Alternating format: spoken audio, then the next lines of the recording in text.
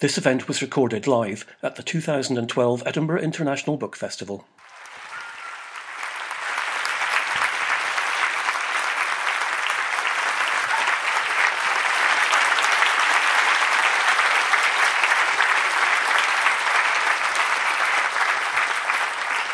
Hello everybody and welcome to the Edinburgh International Book Festival 2012. My name is Grace Sutherland. I'll be chairing this event, which is sponsored by Royal Bank of Scotland.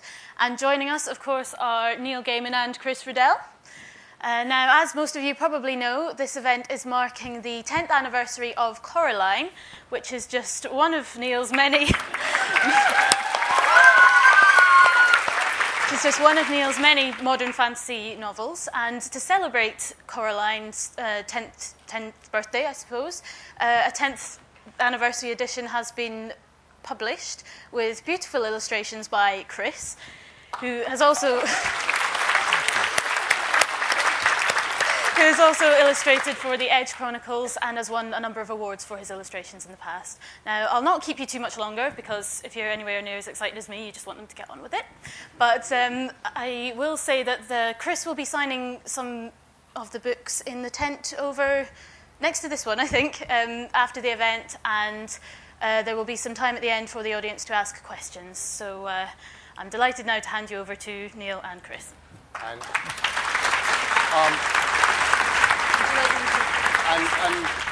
before we start, the significant thing that some of you who were listening very carefully may have noticed in what Grace just said is that Chris is going to be signing and I'm not.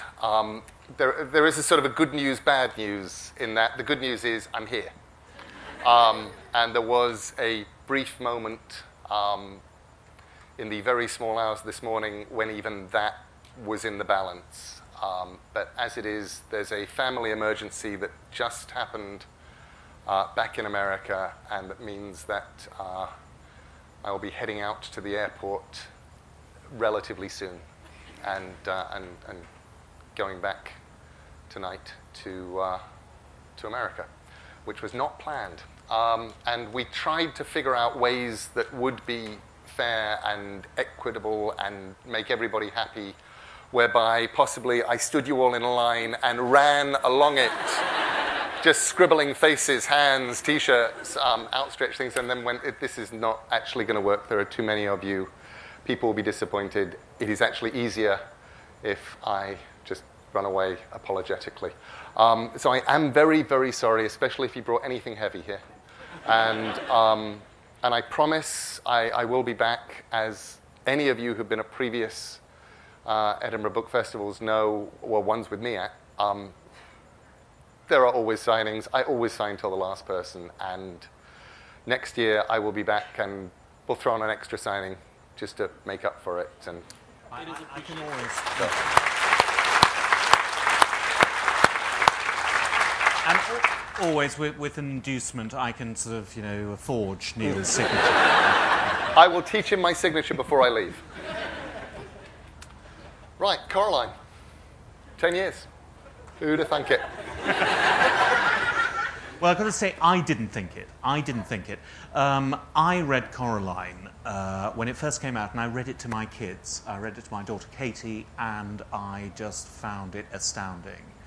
The thing I found really astounding about it, if I'm going to be honest, let's be honest, there were no illustrations in the edition. And Neil was just telling me about why that was, that it came out without the illustrations.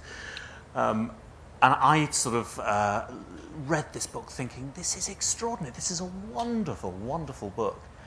10 years later, I was phoned up by Bloomsbury, one of these wonderful conversations where you're phoned up and they say, do you think you might be free to illustrate Coraline by Neil Gaiman, and you want to pause, you want to say, I'm very busy, my diary, let me consult my diary. And of course I never do. I say, yes, absolutely, and I would love to. And it was an absolute joy. It was an absolute joy to do. Well, the reason why, it was very weird. Coraline was originally, I sold it to HarperCollins in America. And And I tried it out on a few friends who had kids. And one of the friends with kids was Dave McKean. So Dave read it to his daughter Yolanda, and she loved it so much she made him draw a mouse circus, a little mouse orchestra, as her birthday card invitation. The nice thing about having a dad who's an artist is you can demand personalized birthday card illustration. So the invitation to her birthday party was that, which then, having told Harper's that I'd love to get it illustrated, and I suggested Dave McKean, and they said he's too weird, and he gave them the illustration he'd done for his daughter Yolanda, and he got the job. In the UK, the book was picked up by Bloomsbury. And Chris has already heard this over dinner. I love the story, actually, Neil. Yeah, wonderful. So, but when I wrote the book, my agent sent it out to a number of English publishers. And the year was 2001. And we got back pretty much word for word the same reply from about 7 publishers. And what it said, each line said, "Dear Neil's agent, we are enormous fans of Neil. We read Coraline with delight. Oddly enough and coincidentally, we are starting a line of books of fantasy titles aimed at both children and adults. We would love Coraline to be our lead title for this line of books. We think it has the potential to be the new Harry Potter." Signed, a publisher. And with slight variant in phrases, that was the letter we got back from everybody except Bloomsbury. The letter from Bloomsbury came from a wonderful editor named Sarah Adedna, and she said, "Dear Neil Gaiman's agent, I have absolutely no idea who Neil Gaiman is. But this book, Coraline, is absolutely wonderful. It was a terrific read. I kept reading, and I love it. We'd love to publish it." And I thought, that is the letter I wanted to read. And furthermore, there's nothing in there about it being the new Harry Potter, nor is this particular editor looking for the new Harry Potter, because she has the old Harry Potter. I was going to say, yes. Which means that she is the only editor in England who will not be disappointed when this book does not go on to sell hundreds of millions of copies. So she published it, and her initial plan was to publish it without illustrations in paperback. And it only became a hardback because all over England, booksellers who had heard of me kept telling their Bloomsbury reps, "Will you tell them to bring out a hardback? We can sell them," which is something that publishers quite like to hear and normally don't. It gave me goosebumps, I've got to say, when I heard that. Booksellers saying, "We really want a more expensive edition, please." Wonderful. But they wouldn't put the illustrations in it, the Dave McKean illustrations, because they thought that English audiences, English readers, and Scottish readers undoubtedly, possibly Welsh, definitely the Cornish, would be put off by an illustrated book. So the first edition that came out was this beautiful hardback with no illustrations at all.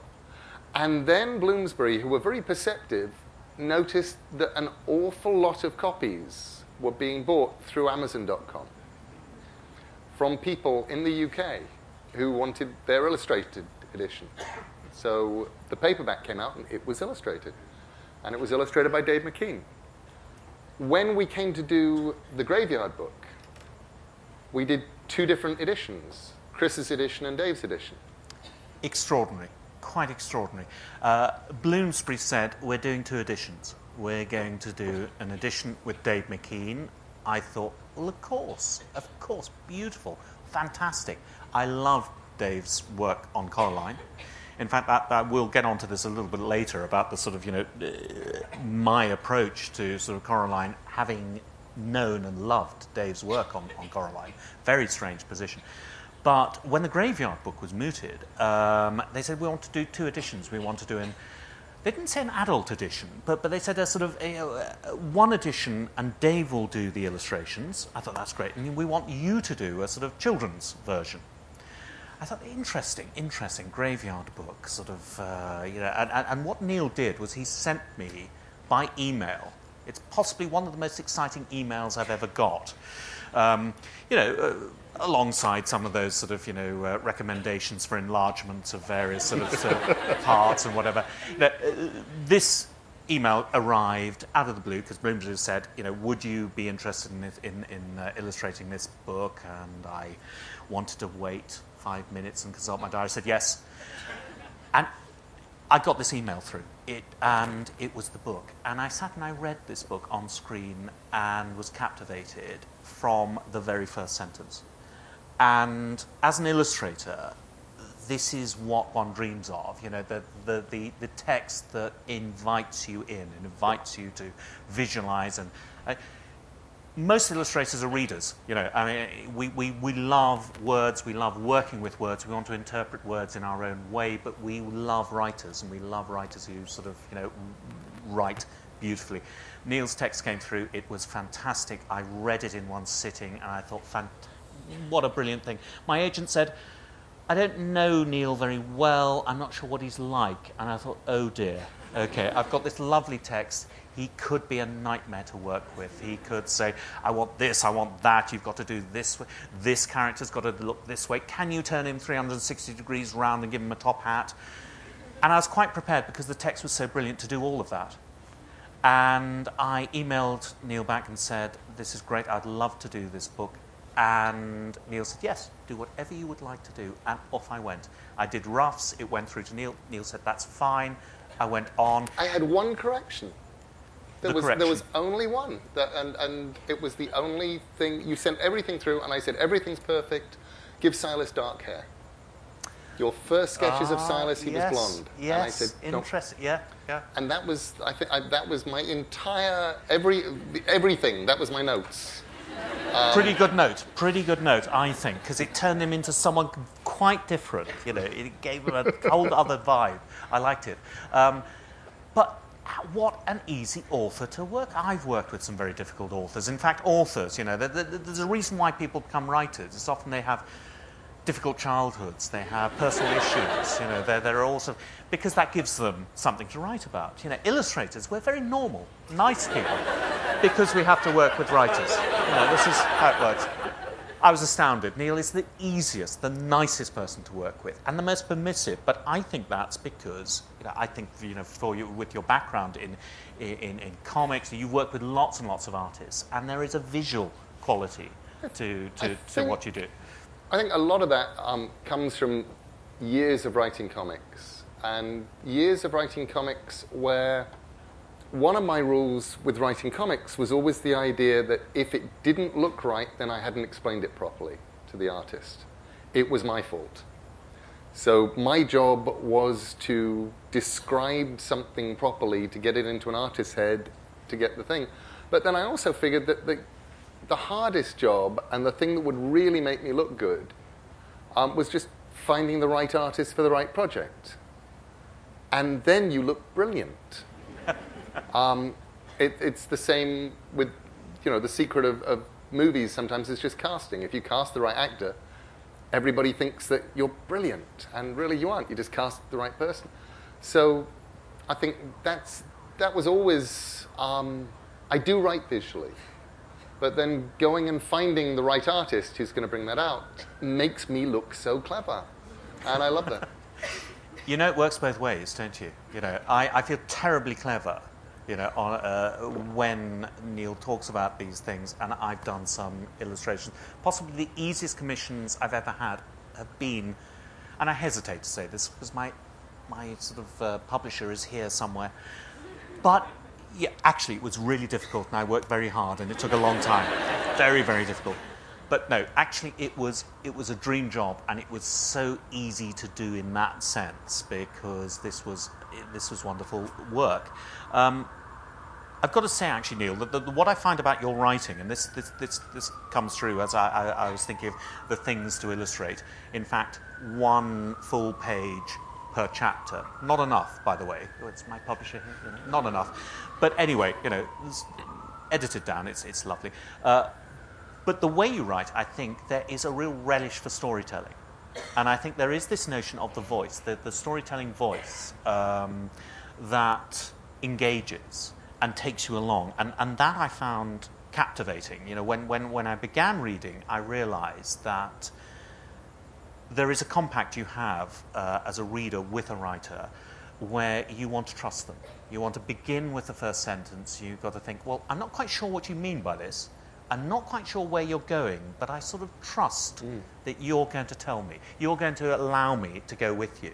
And it's that sort of trust relationship that's very interesting. I actually remember being up on this on this little podium in this tent a few years ago, and I tried to explain to an audience the relationship of the reader with the writer from my perspective, because in my head it's as if I'm saying to somebody, look, we're going to go on a journey together and you're safe with me, and just hold my hand and we're going to walk together into a dark forest, and then I hold their hands and we walk into the dark forest, and then I let go and run away. Yes.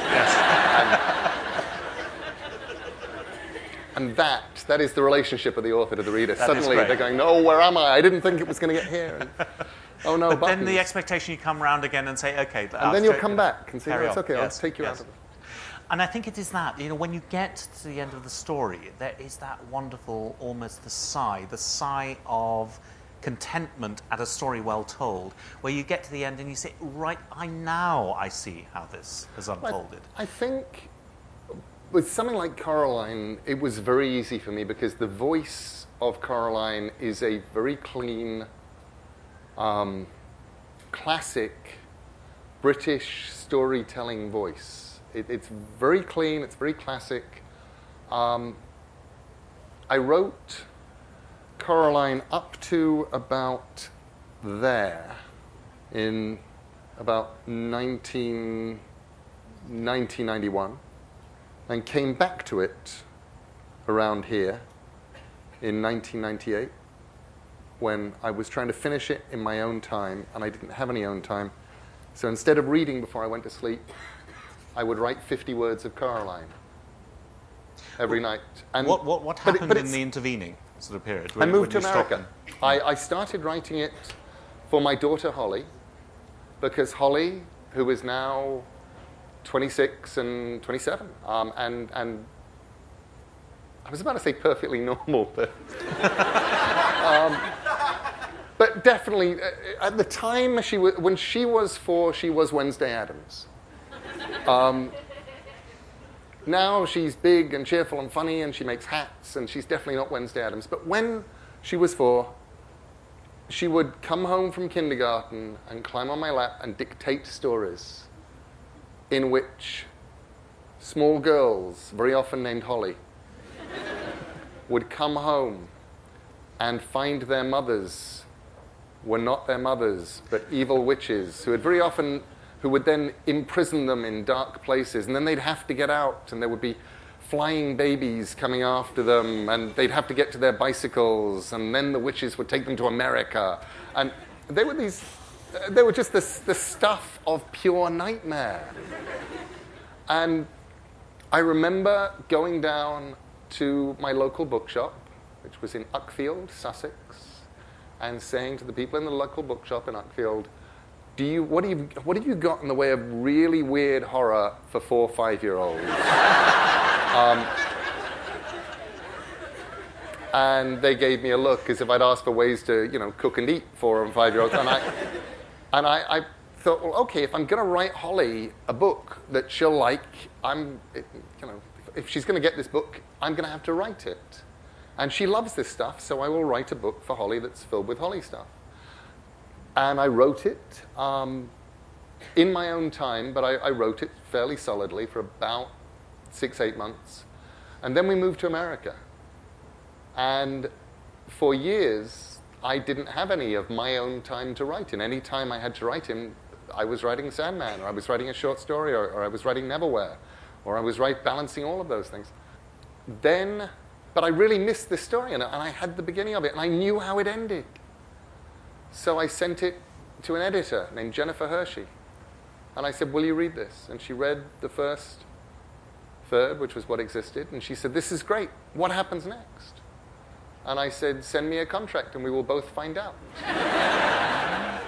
But at the same time, actually, Neil, I'm a great believer in this, this notion of having ideas, developing things at different stages, putting them away. I have a drawer. at the bottom of my plan chest, 18-drawer plan chest, the very bottom drawer. It's where I put those great ideas I have, those fantastic ideas that don't quite see the light of day, and I put them away there and I shut them away.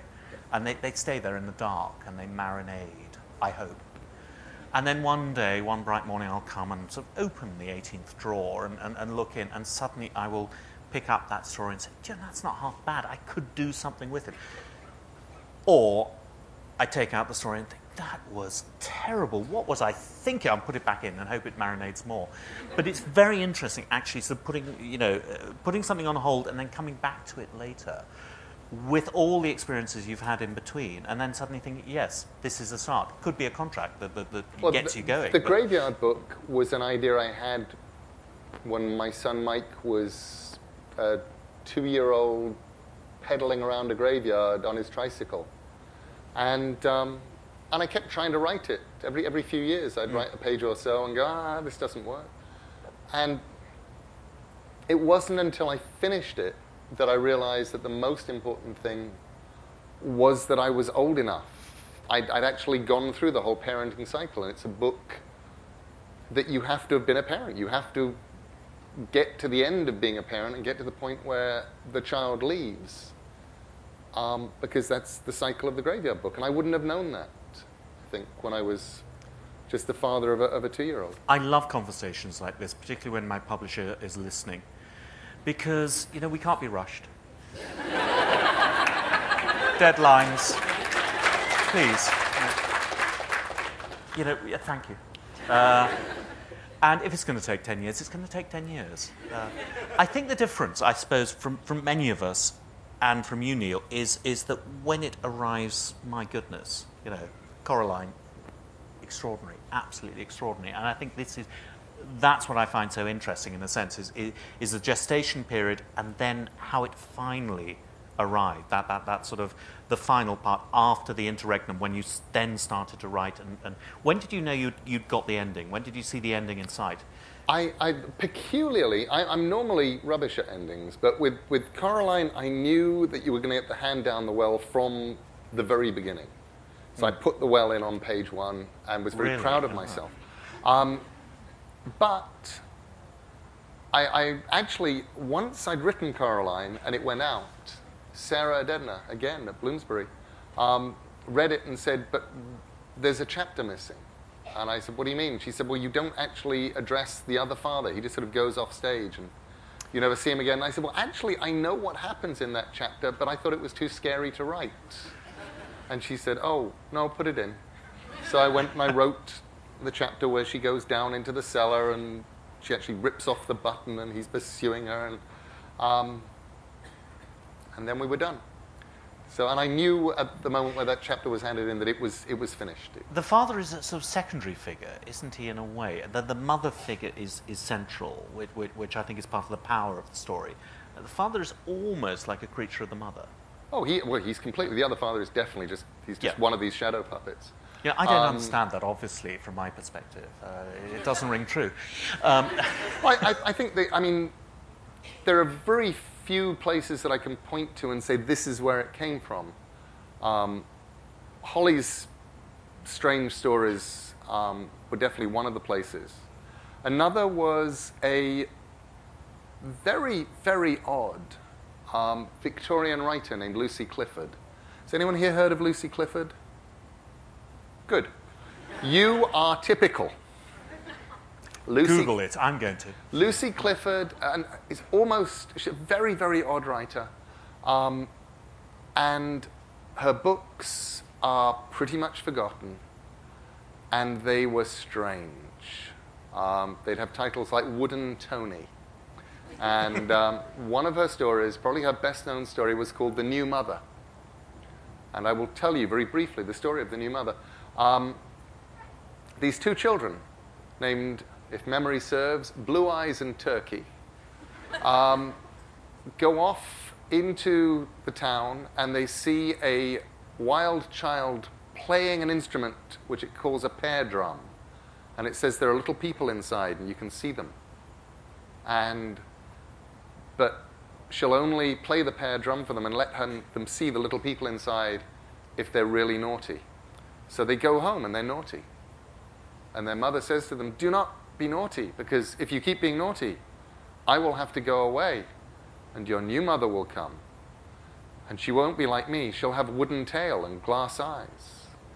But the children really want to play with the pear drum, see the pear drum, so they go back in and they talk to the girl, and they say, were we naughty enough? And she says, no, you must be naughtier. And she goes back, and the kids go back, and they're terribly naughty, and they push things over, and their mother says, oh, you really, you're doing the wrong thing here.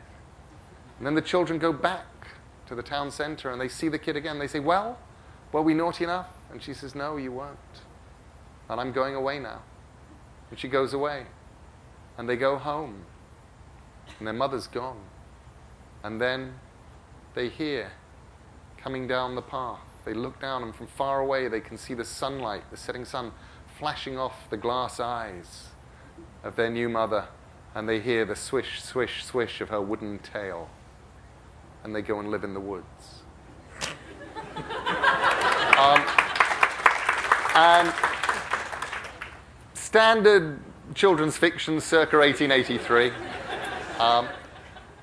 You read things like that and it stays with you. And I thought, why don't people write things like that these days? So I think I'm surprised, Neil, that the Uckfield bookseller didn't say, we have an edition over here. Please. These days you can find it on the internet with Project Gutenberg and stuff. At that time, it was a ridiculous amount of money. Shall we try and do our party trick, our unrehearsed party trick? It could end in disaster. Yes, we have an unrehearsed party trick that we have decided to do over dinner. It's amazing what a couple of glasses of Rioja will do. I almost couldn't say Rioja there, did you notice? Let's have a go. This is an honour for me to actually illustrate live as Neil reads a passage. This is going to be fun. I like that sound. It's good. So I'm going to read you some of Chapter 3. The old black key felt colder than any of the others. She pushed it into the keyhole. It turned smoothly with a satisfying clunk. Coraline stopped and listened. She knew she was doing something wrong, and she was trying to listen for her mother coming back, but she heard nothing. And Coraline put her hand on the doorknob and turned it, and finally she opened the door. It opened onto a dark hallway. The bricks had gone as if they'd never been there. There was a cold, musty smell coming through the open doorway. It smelled like something very old and very slow. Coraline went through the door. She wondered what the empty flat would be like, if that was where the corridor led. Coraline walked down the corridor uneasily. There was something very familiar about it. The carpet beneath her feet was the same carpet they had in their flat. The wallpaper was the same wallpaper they had. The picture hanging in the hall was the same that they had hanging in their hallway at home. She knew where she was. She was in her own home. She hadn't left. She shook her head, confused. She stared at the picture hanging on the wall. No, it wasn't exactly the same. The picture they had in their own hallway showed a boy in old-fashioned clothes staring at some bubbles. But now the expression on his face was different. He was looking at the bubbles as if he was planning to do something very nasty indeed to them.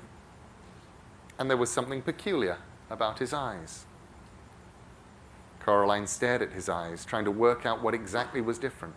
She almost had it when somebody said, "Coraline." It sounded like her mother. Coraline went into the kitchen where the voice had come from. A woman stood in the kitchen with her back to Coraline. She looked a little like Coraline's mother, only her skin was white as paper. Only she was taller and thinner. Only her fingers were too long and they never stopped moving, and her dark red fingernails were curved and sharp. "Coraline," the woman said, "is that you?" And then she turned around. Her eyes were big, black buttons. "Lunchtime, Coraline," said the woman. "Who are you?" asked Coraline. "I'm your other mother," said the woman. "Go and tell your other father that lunch is ready." She opened the door of the oven. Suddenly, Coraline realized how hungry she was. It smelled wonderful. "Well, go on." Coraline went down the hall to where her father's study was. She opened the door. There was a man in there sitting at the keyboard with his back to her. "Hello," said Coraline. I mean, she said to say that lunch is ready." The man turned round. His eyes were buttons, big and black and shiny. "Hello, Coraline," he said. "I'm starving." He got up and went with her into the kitchen. They sat at the kitchen table, and Coraline's other mother brought them lunch. A huge golden brown roasted chicken, fried potatoes, tiny green peas. Coraline shoveled the food into her mouth. It tasted wonderful. "We've been waiting for you for a long time," said Coraline's other father. "For me?" "Yes," said the other mother. "It wasn't the same here without you. But we knew you'd arrive one day, and then we could be a proper family. Would you like some more chicken?" Okay.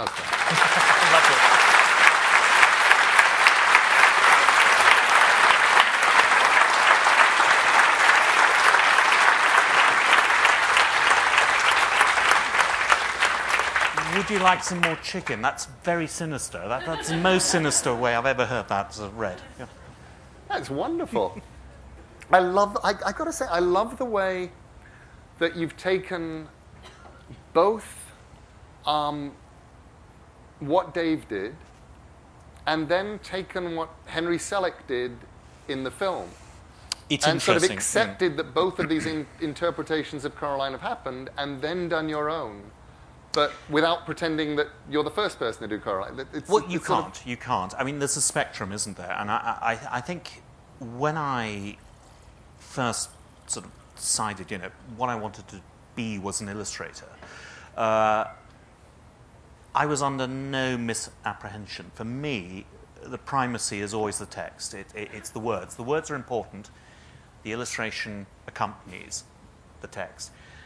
Great illustrations are okay, but they won't work if the text isn't fantastic. So the stories we remember are the stories, not the pictures. That's my thesis as an illustrator.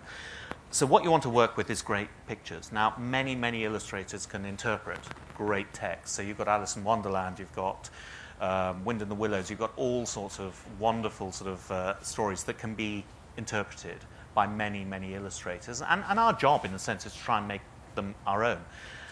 What one can't do, in a way, is pretend you're the first one who's ever done them. And so I was aware of the wonderful stuff that Dave had done with Coraline. And that was what I was familiar with. And then I remember you invited me along to the film premiere of Coraline in London, a lovely exclusive screening. You're going to tell it's an exclusive screening because it's in one of these sort of little private theatres where the seats are extra plush. And you sit back and they're really soft. And I remember sitting down thinking, wow, this is a bit showbiz. And there were lots of people all sitting around us. And Neil came in and very nicely scanned the people waiting to see the preview. I haven't told you this, Neil. He came in and scanned everyone, and our eyes met across it. And I waved. I thought, how nice. And Neil waved. It was so nice. And then I saw that slight reaction you get where you realise that actually someone's looking over your head. And I turned around behind me, and there was Jonathan Ross and his lovely family, and they were waving.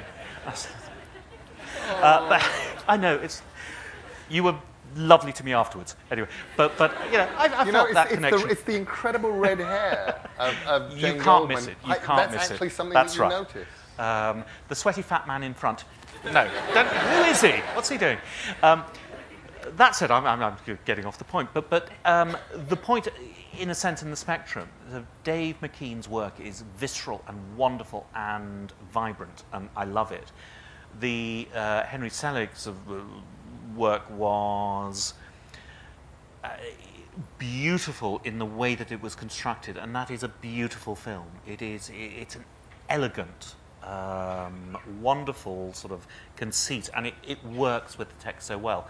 What I felt when I was given the text, that what I needed to do, in a sense, was bring it to somewhere else, which is where I live, in a sense, which is something traditional, but something within a tradition of children's book illustration that I sort of, look back to Tenniel or William Heath Robinson or E.H. Shepard, the wonderful English tradition of black and white illustration.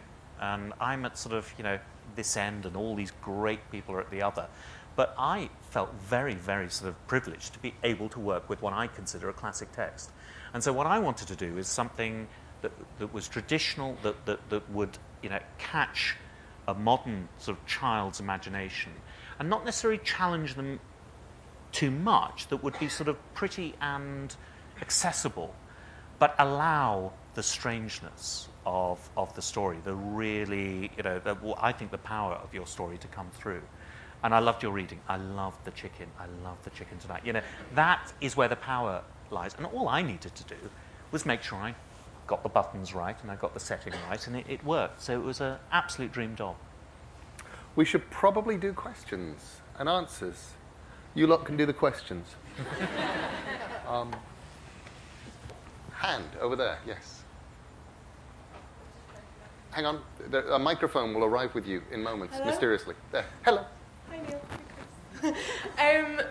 My question is to both of you. I remember last year when you were talking about American Gods, you said that you had in your mind a lot what Shadow was doing still after the novel and stuff like that.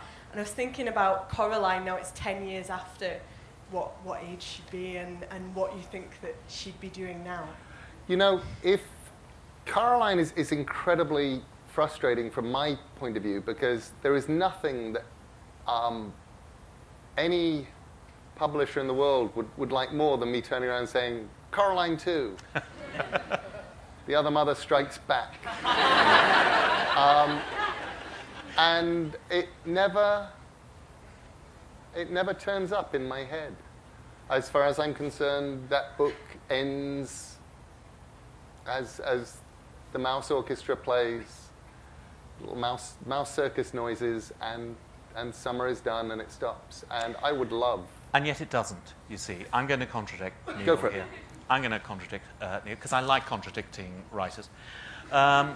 It doesn't, because I see the Graveyard Book in the same context as Coraline, and I love books that are themselves. That they are beautifully realised things. The notion of the trilogy or the series, or there is a certain dead hand sometimes in that. Beautiful novels that are constructed brilliantly can live as their own thing, but you want another and another. And I think the Graveyard Book works beautifully next to Coraline on the shelf. And I'm looking forward to the next one. There should be another one. We want a trilogy, but it'll be different. It'll be completely different. It'll be something else. But it'll work in that context. We've got some small people here. Yes, you. You're a small person with your hand up. Somebody's going to hand you a microphone. When did you start writing books? I started writing books. The first time I ever wrote a book, I was about 21, maybe 22. And it was a children's book. It was called My Great Aunt Ermintrude, and I hand wrote it, and while I was handwriting it, I decided to teach myself to type. So I got a book on how to type with something that we used to have back then called a typewriter. And I started teaching myself to type. And I'd do a lesson a night, and I'd also write this book. And then I finished handwriting the book before I'd finished learning to type. So I just started typing the book anyway, which means I'm something like a 7-fingered typist, which you're not meant to be. And I still sort of have to hunt and peck for the letters that weren't actually in the lessons that I got up to after 30-something years. It was a book. I wrote it. I sent it out to a publisher or two. It came back with a note saying it was very good but not quite right. And from there, I put it in the attic. And once Coraline came out, I was reading books every night to my daughter Maddie. She was about 7 or 8. And I thought, I've got that children's book up in the attic. I'll read that to her. And if it's any good, I'll just tidy it up a little bit and send it off to my publisher, and I'll have another children's book out. And I brought it down, and I read it to Maddie, and put it up in the attic again. So that was when I started, and that was what happened to my first book. It's still in the attic. Let's see. Hand up there at the back. We haven't. Yes. Hi there. I work in schools with kids, obviously, and I'm a school librarian. And Coraline is a book that gets stolen a lot. Because they adore it, and it's really lovely when they go, Miss, have you got that book? I read it when it was wee, and there are buttons, and this lady, and you're like, yes, I have that. But what I want to know is how it feels to know that in 20 or 30 or 40 years there are going to be adults who will say that Coraline was their favourite book when they were a kid. It's going to be their Winnie the Pooh, or their Lion the Witch in the Wardrobe, or their Harry Potter, or whatever. It's going to be the book that really got to them and made them love reading and made them steal it from my library. That's wonderful. The truth is, it's already happening. It's not 20 years, because what I'm starting to see now, which is intensely off-putting, is young ladies of marriageable and breeding age, with legs and shoes and properly dressed and everything, who, when I tell them, when they know who I am, come over and suddenly turn into the 11-year-olds that they were 10 years ago when they read Coraline, and start telling me how thinking about Coraline being brave got them through incredibly tough times. And so and normally they are surprised that I'm not very, very much older than I am. But it does happen now. I'm really looking forward to it. Actually, I love, one of the things I love best about doing the children's fiction, as well as doing adult fiction, as well as doing everything else, but the children's fiction does have this weird kind of cultural power to it, as you run into people who have somehow been changed. And it is this notion, I mean, what is a classic? When does something become a classic? Does it become a classic next, in a year of publication? Probably not. Does it become a classic 5 years, 10 years? Who knows? Quite interesting with Coraline. I felt, when I was asked to illustrate it, I thought, yes, this is a classic. Sometimes you need permission to sort of feel that. 10 years, I thought, yes, it is. Because there is a consensus, because it's reached people. In publishing, there's always this sort of sense of where to next, a herd instinct, and it's understandable. Writers need to earn a living. Illustrators need to illustrate popular books. We want to be in work, so something comes out, someone's seen Battle Royale, decided to write a lovely novel about it, and suddenly everyone's doing dystopian fiction, And that's lovely, and off we go and whatever. But in a sense, that can get shop-worn quite quickly. But there are certain books that are outside the mainstream. They don't, look at what's going on and decide that's what we're going to... They come from somewhere else. And it's often very personal. I'm fascinated when I meet authors and writers, and I talk to them to find out where these things come from. And it's endlessly fascinating to try and sort of piece that together. Coraline came from I don't know where, a fascinating place. And it's captured our imagination. And it's growing, and it's not going to disappear when people decide that we don't want stories about people with button eyes. That's not going to happen. It is its own thing. It's unique, and I love that. And I think that's where some of the best storytelling, some of the best writing comes from. It comes from a personal place. I asked Neil at supper, I said, look, the button eyes, I've got to ask you, where did that come from? And Neil couldn't really tell me. And I thought, that's fantastic, because who knows where it came from? But it's iconic, and it's fascinating, and the fact that we don't know where it comes from gives its I do power. know where the bricked-up door came from. Tell us. The bricked-up door was actually stolen from the house that I grew up in, which had once been two houses. And when they split the house, it didn't quite split evenly.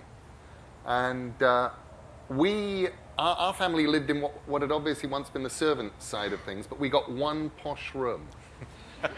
But the one posh room had two doors. A door where the servants came in and out, and a door where the family would have come in and out. And the door where the family came in and out, you open it up, and it's just a brick wall.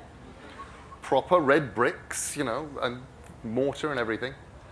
And I was convinced that it wasn't really always a brick wall.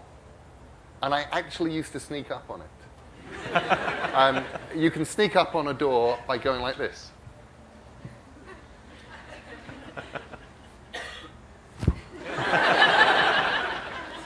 Which I would, age 7, I would do.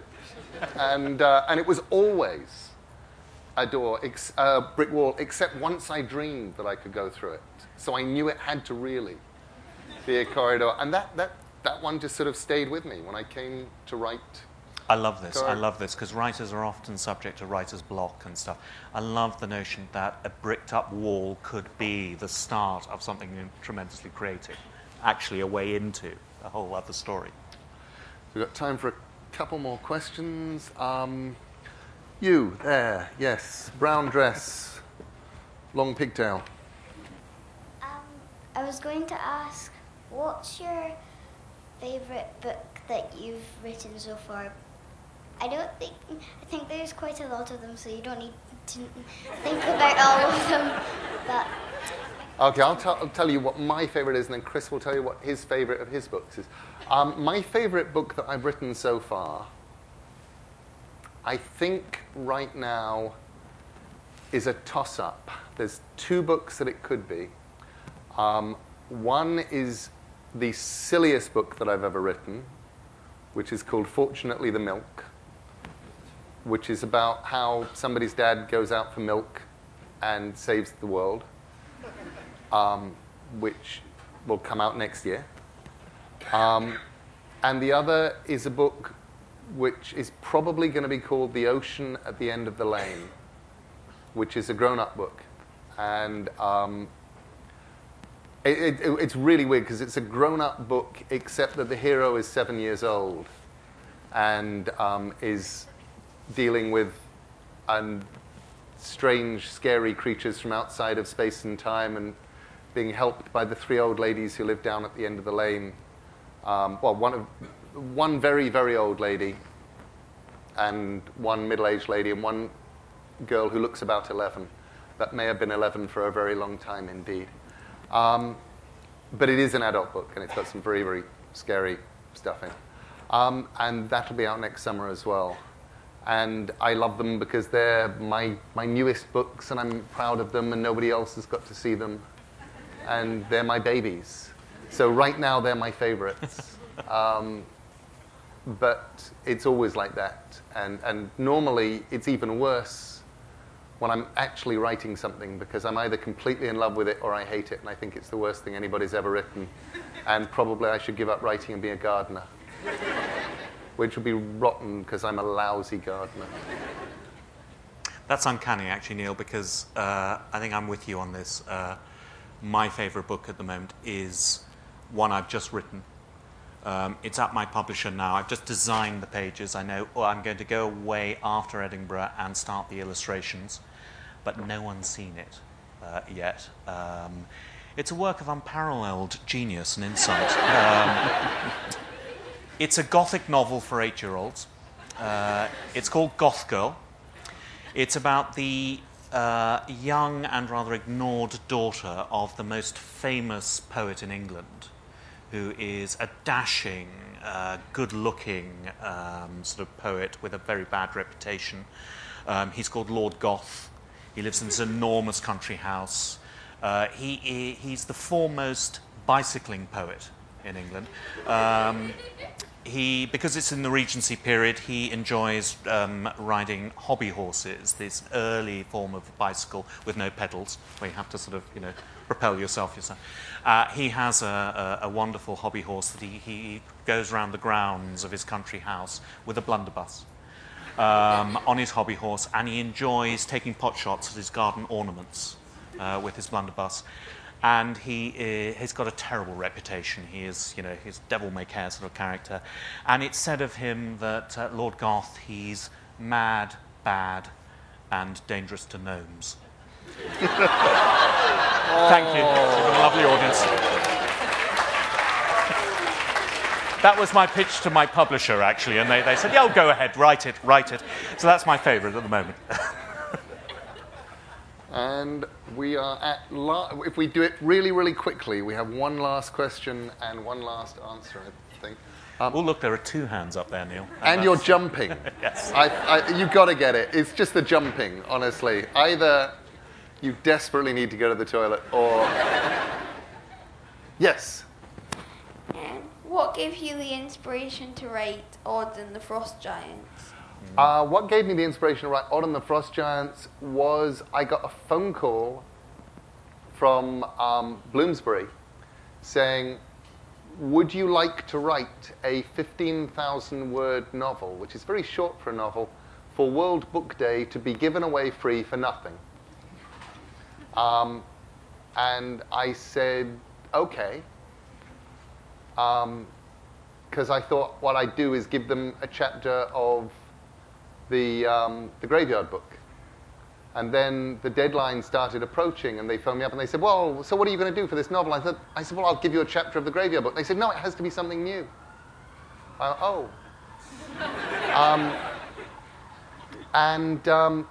had a thing in my head from when I went to Norway.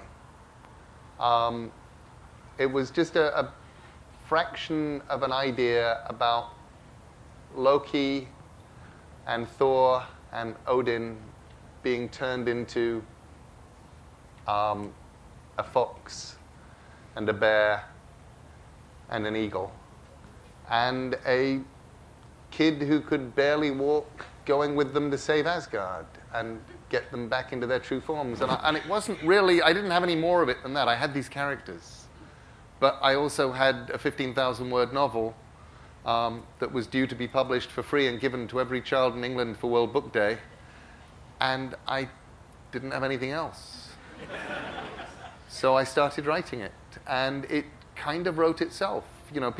Sometimes writers say, well, it wrote itself. And mostly it doesn't. You do it, and it's really hard, and you put one word after another, and you sweat blood, and you drink tea, and you have ridiculously long bars, and you're grumpy, and you don't write it, and all those things. But with that one, I wrote it really fast. I enjoyed writing it, except for the bit where I left chapter 3 on a plane in a notebook and never saw it again, so I had to write a completely different chapter 3. And I'm still convinced there were really good lines in the original chapter 3 that aren't in the current one. I went to my local odd bins a few years ago, and found a wonderful bottle of Australian Sauvignon, Cabernet Sauvignon. Beautiful sort of bottle. But I was absolutely captivated by the label, you know, these lovely labels they have, because I work with a lot of writers, and it was this beautiful sort of 14% full-bodied red wine called Writer's Block. And I bought a case, and every so often I do give it to various writers I know if they're experiencing difficulty. It's that little sort of nudge they need. I love that, because people are always writing to me and saying, what do I do about writer's block? And I can say, you drink it. It's delicious. Delicious.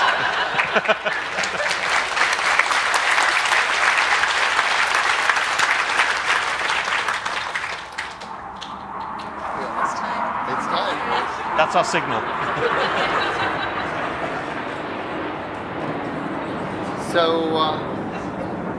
So apparently they send them over to signal when your time is up. That was our plane. So you may as well stay inside.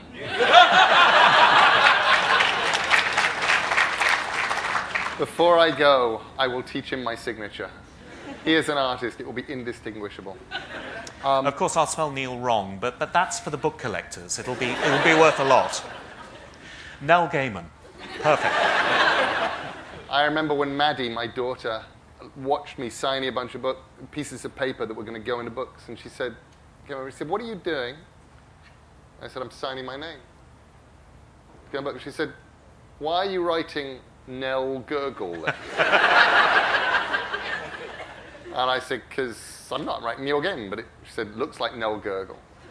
She said, can I sign some? I said, no. It has to be me. She said, I could write Nell Gurgle.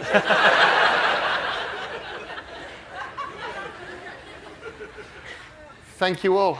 Thank you so much. Thank you.